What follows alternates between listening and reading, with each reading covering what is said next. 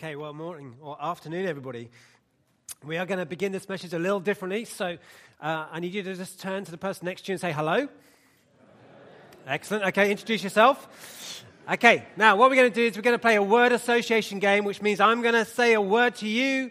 You need to say the first thing that comes into your head, but rather than saying it to me, because I won't hear anything of what you say, you've got to say it to the person next to you, okay? So I say a word. First thing that comes to your head, as long as it's appropriate, you say it to the person next to you. Okay, and we're in church, so I'm sure it will be. Okay, here we go. Are you ready? Okay. Sunshine.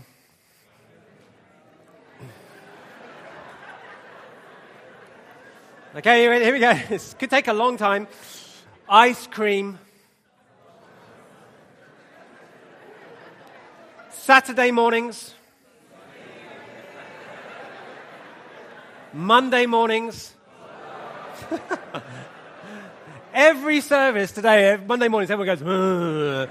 They're saying something, but they say it in this kind of, I'm depressed kind of way. Monday morning. Okay, summer. Winter. Donald Trump. I'm not making a comment, I'm just saying his name. Nothing political from the platform. Chocolate. Prayer. Okay, now I don't know what you said when I said the word prayer, but interestingly around the room, just different levels of engagement and volume depending on the words I said. Often when you say the word prayer to people, I've done this in seminars before when we've done teaching on what we call spiritual disciplines, which are the kind of activities and disciplines that Christians are taught to do, reading your Bible, praying, fasting, serving, all those kind of things. Often when you say the word prayer, or in fact you talk about reading your Bible, typically what a lot of people will respond to you is they will respond to you with something that is less positive than maybe other things. They will use phrases which to communicate something about failure or frustration or the emotion of guilt. That's often what people associate. That isn't true to everybody, but often people do.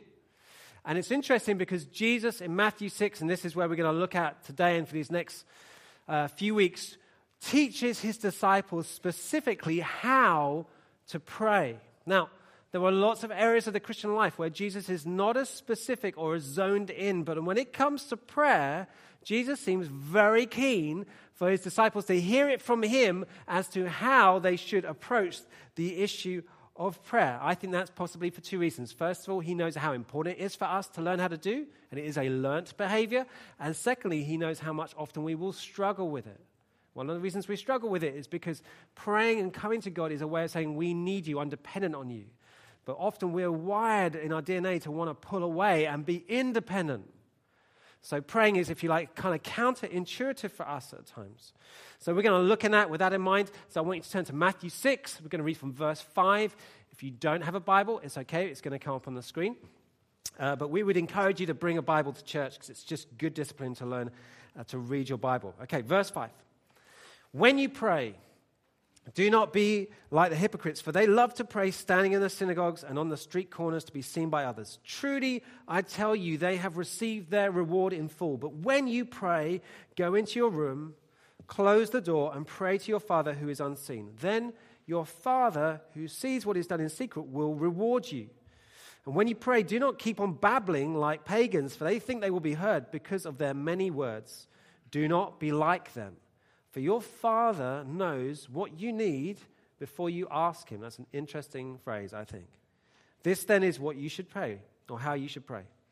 Our Father in heaven, hallowed be your name. Note, not Harold be your name, as I thought growing up as a kid in the Methodist church. Hallowed, not Harold. Your kingdom come. I thought it was a good name for God, but anyway. Your will be done on earth as it is in heaven. Give us today our daily bread. Forgive us our debts, as we have forgiven our debtors, and lead us not into temptation, but deliver us from the evil one. Now, everybody prays, don't they, at some point.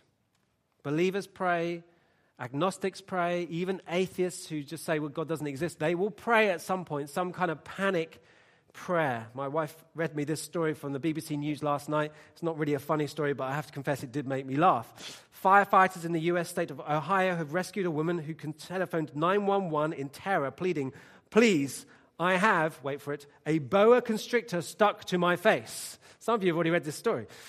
Ma'am, you have a what? The operator replied. You're outside with a boa constrictor stuck to your face. The terrified woman explained that the 5'5" snake had wrapped itself around her and bitten her nose. So don't try this at home, everybody. She said she had rescued the snake and another boa on Wednesday, which obviously was her first mistake. An ambulance was swiftly dispatched to the woman, who was found lying in her driveway in the town of Sheffield Lake with the snake around her neck. It was wrapped around her neck and biting her nose and wouldn't let go, the fire chief Tim Carr said, according to the local Chronicle Telegram. They had to cut off its head with a knife to get it to let go of her face. So that's a nice cheery story to start with. Now, some people will pray like that phone call, won't they? We'll pray when it is panic stations. There's a situation that's happened. We're not in control. And by the way, we're not in control, but we live in the illusion we are. And suddenly it comes into focus because something happens, and then we will shoot a prayer to God and say, help! Just like that phone call. It's like a help prayer. That's not wrong, but that's how some people do it. And that's as far as they go. But obviously what Jesus is teaching here and what you see Jesus model through the Gospels is a far richer, deeper, further experience of prayer which God wants us to grow in and learn, and Jesus models for us here. So Jesus said in Matthew 6 that there are a range of ways to express your emotions before God, a range of ways to come to Him. He says it's appropriate to come to God and thank Him. Thank God, praise Him, thank Him for His goodness. Remind yourself as you thank Him, if you like, as the psalmist says, of all His benefits. Pray for His kingdom to come. That means that you're asking God for His rule and His reign to invade your life, your heart, your circumstances, the situations, your workplace. Pray for His kingdom to come. Bring your knees to Him. Ask for your daily bread, the things that are pressing upon you where you need help, you need provision. Seek forgiveness. Literally, Jesus is saying, confess. Sometimes in our kind of churches, we're not so good at that. But literally come and confess, name the things that you know have not been right in your heart or in your life, and name them before Him. Find forgiveness. And it says, ask God to help you resist temptation. All these ways, Jesus says, in the prayer that has become known as the Lord's Prayer, all these things are an appropriate thing, or appropriate avenues to pray down when you come to God. But He says, as you come to Him, as you kneel, as you lift your hands, as you close your eyes, whatever it is you do when you come to pray, as you come, Jesus says, I want you to begin with these two words, and the words are, Our Father. I think those two words are possibly the most important words of the entire passage, because if you understand what Jesus is saying at the starting point, then it leads us into the rest of the prayer, the way that God wants us to learn how to pray. But if we get it wrong, if we don't approach God in the way that He's saying He wants us to come, we can get skewed and go off somewhere that God doesn't really want us to do. We approach God in the wrong way, in other words. Just this last week, myself and my family, we were up in the north of England in the Lake District, so up in the kind of mountains in Cumbria. And we did like a little trek for about 3 days. It was fun. We kind of carried our tents and we camped and did all this stuff. And I was like the kind of chief expedition leader, I want you to know, of 6 people. But I want to give myself that grand term. And I was the map reader. I had already decided the route. I was the map reader.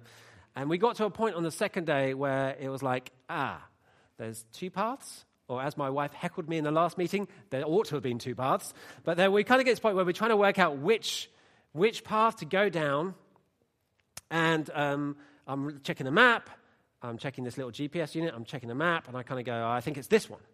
So we head down this path, and after about a couple minutes, 3 minutes, I'm looking at the map again, and I'm thinking, I'm starting to get a little uncomfortable. And our kids are starting to go very fast, so they're going a long way away from us. And I'm thinking, I don't know if this is the right path, because if this is the wrong path, we are going to end up in completely the wrong valley. Like, it's not just somewhere near, it's going to be totally the wrong place. And after about 5 minutes, we stopped, worked out that where I thought we had been on the map is not actually where we really were. And we had to retrace our steps, and I had to eat a bit of humble pie, and we had to kind of go back and find the right path. Now, when Jesus says, when you pray using the phrase, Our Father, this is your starting point. He is giving us, if you like, the map reading of all map readings. He's saying, this is the position. This is the starting place. This is where you go from. If you go from somewhere else, if you approach God in a different way that is not coming to your Father, there's a good chance you're going to go down a path and an avenue that's going to lead you into a completely different valley. And Jesus is saying, no, I want you to start from here. Get it right. Go from the right place and the right starting point. So what I want to do now, I want to talk about 3 ways in which the phrase Our Father reminds us how we are to come and why that is important when it comes to prayer, but true about when we come to worship, when we read our Bible, whenever we approach him, why the starting point of the way we relate to him is so important about how we come. So, first of all, when Jesus says, I want you to pray, starting saying, Our Father, Jesus is reminding us that when you become a Christian, when you cross the line of faith, and I guess many in this room have, but maybe not all of us, you're still wondering about God or finding out, is this true? But when you get to that point, you're going to go, I believe it's true. I want to give you my life. I want you to be in control. I'm going to follow you. Not only is the promise of Scripture that God cleanses us and forgives us and wipes away the past and gives us a new future, but our relationship to him completely changes. Now we're not foreigners and aliens anymore. Now the Bible says, now you're children. You're being not just cleansed, but adopted into a family. You're now family. In the words of Sister Sledge, we are family. Those famous theologians, Sister Sledge. Something completely changes in our relationship to him, which should hugely affect how we approach him. And Jesus wants it to affect how we approach him. Now, some of us have a different mental image of what God is like and what he, crucially, how he feels about me and you. Now, I don't know if you've ever had like an angry boss. Any of you got an angry boss?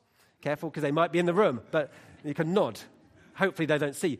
I grew up working on a farm. When I was about 16 to about 21, I used to work every summer on a farm.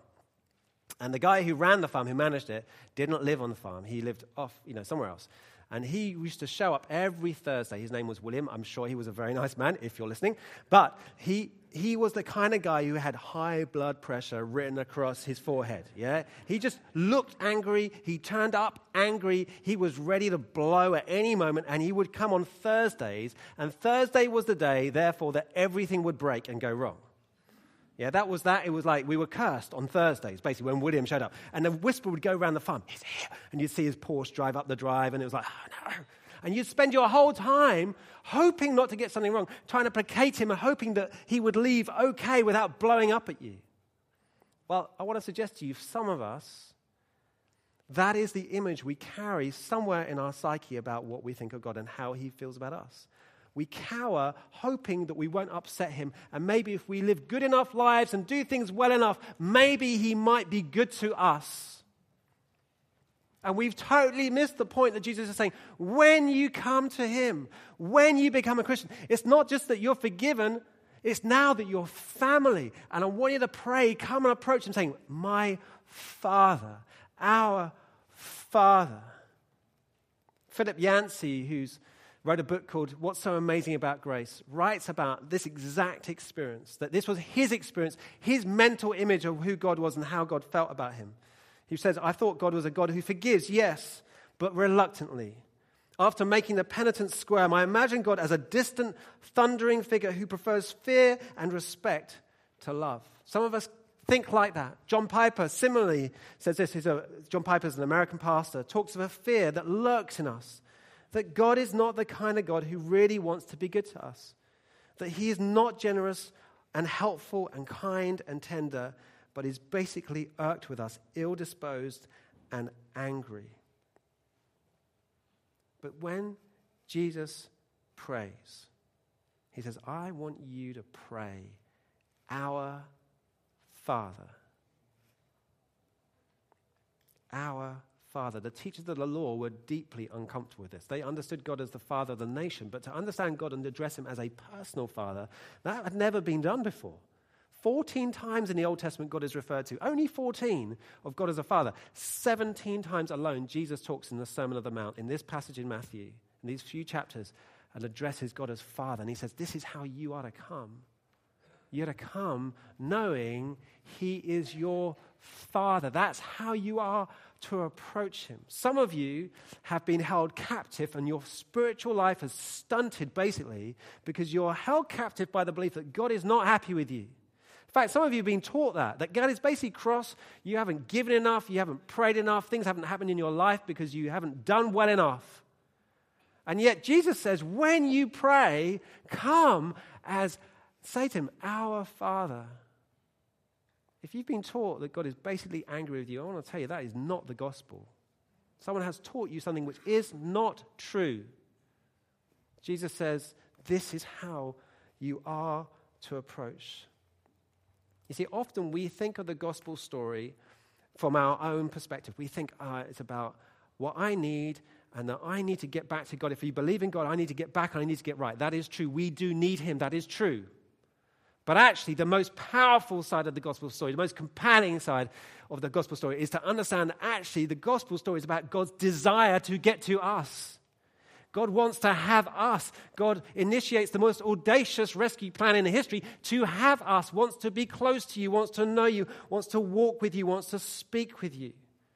That's why when you read the Bible, the most frequent promise in the Bible is not, I'm going to forgive you, although God does. The most frequent promise in the Bible is, I will be with you. When you understand, when I taste that, and the psalmist says, taste and see, okay, the Lord is good. When you get that, you think, God wants to be with me. God wants to know me. God's for me, not against me. That's what it says in Romans 8.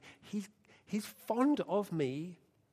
God loves me. Not loves me in a kind of Christian way. I love them, but I don't really like them. Not that kind of way. But God really is fond of me. He wants to do me good. He wants to do you good. When you get that, it means when you pray, you're not thinking, I need to placate you and pay him back and hopefully God won't be angry with me. And if I'm good enough and I pray for long enough, maybe he will turn his anger away from me. You realize, no, he's for me already. I'm a child. I'm a son. I'm an heir. That's what you understand. Imagine you've been invited to Buckingham Palace. Imagine Steve is invited to Buckingham Palace, which we could imagine, couldn't we? Someone of Steve's stature and kind of like, Steve gets a letter through the post, and the Queen has said, Steve, I really want to meet you. Here's a letter. So Steve has to get dressed up smart, which again won't be a problem for a man of his, for Steve, okay? And he won't be a problem. And he's going to dress up smart. He's got a time and a date. So he has to turn up at this date. He has to go to the big gates at Buckingham Palace, and they're going to let him in. Then he has to get through security, and hopefully you will, Steve. And he gets through security, and there's a certain time, and then he's going to get in front of the Queen, and she's going to say a few nice words to him, and hopefully he won't say anything silly, and it's all going to be good, right? Now, imagine the Queen goes on the TV show, Who Do You Think You Are? Do you know that show where they work out your family tree? Because the Queen, I know it's difficult to believe, doesn't know her family tree, okay? And she discovers that Steve is a cousin of hers, okay?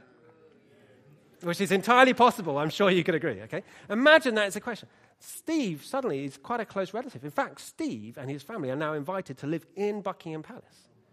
Yes. Steve has been praying this one in for several minutes now. Yes, Lord. We're going to be praying for Steve at the end, okay? Imagine he's now invited into the palace. So now he's in the palace. He doesn't have to turn up at a certain time. He doesn't have to dress a certain way. He doesn't have to get through security. He's already in, right? Jesus is saying, when you come to me in prayer, don't approach me like you've got a one-off invite and you have to go through all the rigmarole and all the things, go through security. Don't approach like that. Approach like one who's already in the palace. That's what he's saying. You already live in the palace. That doesn't mean you come flippantly. It means you come knowing that the invite is to a son and an heir to come. That's why Jesus died. If we don't take advantage of it, it's like we don't avail ourselves of all that he has for us. He's saying, come as a son. You live in the palace. Imagine the Queen's grandchildren don't go outside, go through security. They just tumble out of bed and turn up in their pajamas, don't they? They're coming to their grandmother. That's what they do. We're a child. We're accepted. John 1 says this, yet to all who did receive him, you have to receive him. Okay? That's what we have to do. To those who believed in his name, he gives the right to become children of God. Okay, now we could just stop there for the rest of the day, right? If we really thought about it long enough. You're in the family. If you're a Christian, you're in his family. What Jesus did on the cross is enough for you. You don't add to this. You come and enjoy it. And as you enjoy it, he changes you so you live an obedient life. Not in some way to repay him, though. Not only forgiven, but adopted. And the position is secure. Not fostered, adopted. So our Father reminds us this. It also reminds us that when we pray, we are not repaying him, we are receiving from him. Okay, now we often get this the wrong way round, I would suggest. Similarly, when it comes to reading our Bible or any kind of spiritual discipline, we often get this kind of thing the wrong way round. The reason for that is because we know we fall short. That is true. Romans says that. All fall short of the glory of God. So we know we fall short, we know we rebel, we know we sin, we know we still do that even as Christians. And because we know we owe him, and also because we know Jesus said you should do these things, you should pray, we put those two things together, right? And suddenly we morph it into not something where we receive, but we morph praying into something where it's like we're bringing a sacrifice to God. It's as something he requires from us that we ought to do in order to be right with him. So we make praying, if you like, something that we feel like, we ought to do, something that he needs from us. It's a way of placating him. It's a way of getting in his good books. Now, what are we doing when we do that? What we're saying is this: the cross wasn't enough for me, that he needs me to do something to repay him a bit more, that actually I'm not secure in my position as a child. Actually, I need to do some things which get me back into the right place. That is not the gospel. Prayer has nothing to do with repayment. We're not repaying him in any way. We're coming to receive from him. That's why Jesus says, come and say, our Father. He doesn't say, come and say, our King, or though you could pray that, or our ruler, or our Lord. You could pray all those things. He says, first starting place, first place on the map, right position on the GPS is our Father. Because when you pray our Father, you're reminded, I'm already home. I'm already home. There's no one to pay. I don't have to placate him because I'm already home. And Jesus' death on the cross was enough for me. There was a price to pay. It's just already been paid. So I'm home. And therefore, prayer is nothing about some kind of earning of God's goodness to me. That's why people are guilty about prayer, because they don't do it, we don't do it, and therefore we feel like we've let God down and he's not happy. That is telling us we still think of prayer the wrong way around. Prayer is about receiving, not repaying. Let me illustrate that from my own family. Okay, I'm married to Sarah, we have 4 kids. I'm very grateful for all of them. Dinner time. We try and do dinner times together when we can. Okay, so in our house, that's probably about 6 o'clock. The shout goes out from downstairs, it's dinner time, and different ones of our kids get there quicker than others, and that causes a little bit of domestic stress in our house, but eventually everyone gathers. Now, no one comes to the table because they ought to be there. No one comes because it's an obligation. Okay, the only reason they come is because they're hungry and because they think they're going to get fed. Okay, we don't charge our kids for the food, although maybe we should. Okay? Okay, the food is provided, the table is provided, with the invite comes the food. Now, they have to respond to the invite. No one gets fed unless they show up. We have to pray, okay? But when we come to the table, when my kids come to the table, the food is provided with the invite. Okay, should I pray? Yes. Does Jesus say I should pray? Yes. Should I respond? Yes. Is there any way in which I am bringing something to repay him? No. Do I bring anything to his table? No, other than my hunger and my expectation that he wants to feed me and do me good. So I'm not repaying him. I'm coming again to receive. You have to understand, he is always, always, always the giver. We are always, always, always the receivers. That's how it works. In Luke 10, Jesus tells a story about Mary and Martha. It's an interesting little story, okay? And the summary of the story is Jesus is going for dinner there. Martha is cooking dinner, running around, setting the table. Mary is sitting at Jesus' feet. Now, this causes a little bit of strife, okay? Because Martha's like, Mary's a slacker, basically. She's not doing anything. I'm running around. Anybody else ever felt like this in the house? I'm running around, and you're sitting there with the remote, like, come. And so Martha goes, I'm going to take it up with my union rep, and goes to Jesus and says, listen, Mary Like, I am being active, and she's doing nothing sitting at your feet. Come on, like, you speak to her. And Jesus says, Martha, Martha. Now, when Jesus says your name twice, you really ought to listen. Steve, okay? You ought to listen, because it's like, and then he says, you are worried and distracted and upset by lots of things. But only a few things are required. In fact, one thing is required, he says. And Mary has chosen what is better. Now, people misunderstand that story and think, this is a story about a contemplative person who sits and quietly, introspectively, and an activist person. And Jesus is saying, not good to be activists and running around, good to be contemplatives and sitting down. That's not what Jesus is teaching. Mary is sitting in the position of a follower at the seat of a teacher, at the feet of a teacher. And that in that culture, if you sat at someone's feet, you're saying, I'm going to follow you. So fundamentally, Jesus is saying this passage, this story is about whether you choose to follow him first or not. Put him first in your life. That's what being a Christian is. It's saying, you go first. I'm going to put you first. But interestingly, the phrase Jesus uses is really interesting when it comes to prayer, because he says, Mary has chosen what is better. The word better can be translated as the better portion. Now, this story is about a meal, isn't it?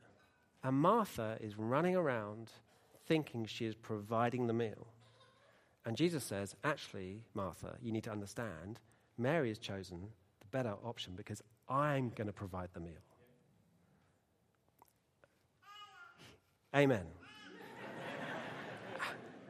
That's the best response I've had all day. He's providing the meal, not us. So when we come to pray, I'm not bringing him something he needs. Prayer is a gift to me, not to him. He is always the giver. We are always the receivers. One last little thing on this. We could say lots on this. Psalm 116 has a really interesting little phrase. It basically articulates the questions that most of us have in our hearts when it comes to how do we live a Christian life, and should I repay God or not, and how do I relate to God? And it says, how do I repay the Lord for all his goodness to me? How do I repay the Lord for all his goodness to me? And that is the question that lurks in our hearts. We tend to think, right, I've become a Christian. The first half of the Christian life was free. Now it was all grace. Jesus did all this. Now I'm a Christian. Now it's about work, and it's as if I'm going to repay God I'm going to repay him for all his goodness. And Psalm 116, how do I do that? And then it says, this is what you do. I will lift up the cup of my salvation. Now, when you lift up a cup, when a child lifts up a cup, what is it saying? It's saying, fill my cup. I'm saying, I'm thirsty. I want more. And Psalm 116, this is how you repay God. You don't repay him. You respond to him by lifting your cup and saying, I'm thirsty. I need you. I want more of you. And you kind of go, isn't that a bit like consumerist? Shouldn't we be like, well, actually, what Psalm 116 and what the economy of this whole passage is teaching is, as I drink from him, as I feed from him, what I'm saying at the same time as I receive is saying, you are the source of everything I need. That's what you do. If you were in a mountain and you as a mountain stream, you drank the mountain stream, you're drinking and receiving, but what you're really saying is this mountain stream is incredible. It gives me everything I need. So as we receive, we give him glory. That's what happens. Psalm 116, how do I repay him? I don't. I respond. I lift up the cup of my salvation. And when you pray, you are lifting up the cup and saying, God, I need you. Lastly, this. When we pray the words, Our Father, when we think about it long enough, when we wait there long enough in the moment, God does a reorienting kind of work in our hearts. Maybe you've experienced that. Maybe you've even experienced that today in worship. You come to him and you're kind of distracted, but by the end of you've sang a few songs and the Holy Spirit inside of you is going, that's true, it's true, and something inside you start to shift direction. Can you relate to that? And it's as if you get reoriented inside about, I believe it, it's true, I want to give my life to this. I don't know when you were a kid whether you ever played the child game in a party where they did pin the tail on the donkey. Do you ever play that game? In the game, they draw a donkey, on a piece of paper, they stick it up on the wall, and they give you a tail, right? And what they do is they blindfold you as a child, they spin you round and round and round, and then your job is to pin the tail on the donkey, okay? Now, I grew up in the country, so we had real donkeys we were pinning them onto. We didn't really. I'm just testing whether you're still with me, okay? And you kind of like, you're completely disoriented and you stumble over and you stick it in there and hopefully you get it somewhere on the donkey's body. It's probably in his face or in his mouth, and eventually, hopefully, someone gets it somewhere near his back end, okay? That's the game. Every day, like as soon as you leave church today, the world will start to spin you. You'll start to get spun. You'll watch something on TV, you'll read something, you'll have an altercation with someone driving through the middle of Catford, whatever it is, it starts to spin you. And you start to get a bit disoriented and you start to lose track, really, of who you are, that God is even present, that you're a Christian, that you're a son, that you're an heir, and the world is spinning you. We get anxious and greedy and confused. We stop being fully present in the moment. We forget that God is there. We start to think we're more in control of things than we really are. And we start to get a bit disoriented. And when you come to pray, it's like God starts to reorientate you back. So you kind of go, yeah. You start to see things the way He intends you to see them. You get reminded that He's there, reminded who you're called to be. You get re-centered, reoriented as you start to say the words, Our Father. Our Father. When you say Our Father, you're saying, I know that you're God and I'm not. Psalm 146, or Psalm 46 says this, Be still and know that I am God. That's not just about being still. It's that as you come to Him, He reminds you, it's okay, I'm God, not you. When we come to Him, when we say, Father, I'm being reminded, reoriented. I'm reminded that He's God and I'm not, that He's in control and I'm not. I'm reminded again about the kind of person I want to be, the kind of dad and father and friend that I really honestly want to be. I'm reminded I don't need to strive, that He provides, that I can trust Him. I can even trust Him for these few minutes that I'm going to withdraw. One of the reasons we struggle to withdraw and pray is because we kind of go, I'm so busy, I cannot give up 10 minutes of activity just to pray because I've got so much to do. And yet when you come to Him, He says, no, you can trust me. You can trust me for the 10 minutes. Like, I'll cover it. Like, more than you realize. It's a trust thing, prayer. Jesus is like, I'm on it. You can trust me. I'm reminded about what really counts, about what really matters. I'm reminded that it's not all about me. God reorientates me. I want to encourage you this week, as we start this series, I want to, right from the word go, I want to encourage you, go and find a space tomorrow, a place, close the door on your own where you can pray, okay? Just give Him however many minutes, I'm not going to tell you, time, wait, linger long enough, say, Father. Say it again and again, Father, Father, Father. Wait long enough and pray, give Him time. I'm going to close by just one other comment, and then we're going to close. If you read through the Gospels, what Jesus teaches about prayer, pretty much every time He teaches on prayer, His teaching is about not giving up. So He says, ask and seek and knock, keep going, it will be given to you.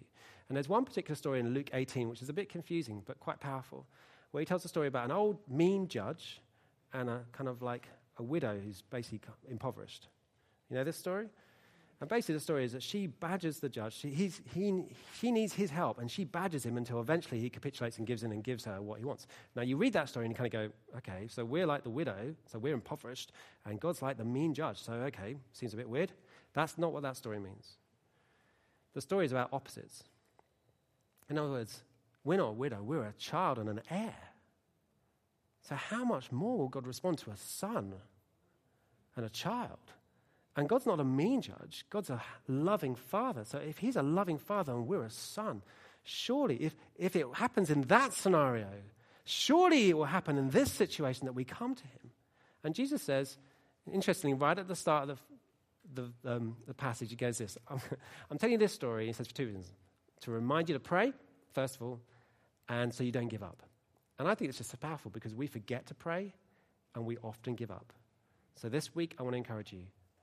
Remember to pray. Don't give up. Let's stand. We're going to pray together.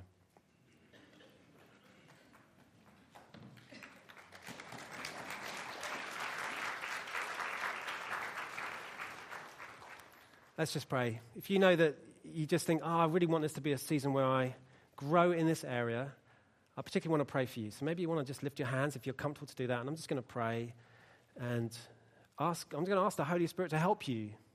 And that is true of me as well. So I'm going to pray for me at the same time. Lord Jesus, I want to pray for everyone across this room who's just feeling like, God, I want to grow in this. I want to pray that you would just graciously help each of us this week to draw aside. I want to pray, Holy Spirit, that you would bring the truths of what we've looked at today, to bring it to our minds again, remind us that you're a good Father, that you're for us, you love us, that we come to receive from you, and help us, Lord, out of that to get the resources you need for us to live lives that honor you, we pray. We ask these things in your name, Jesus. Amen.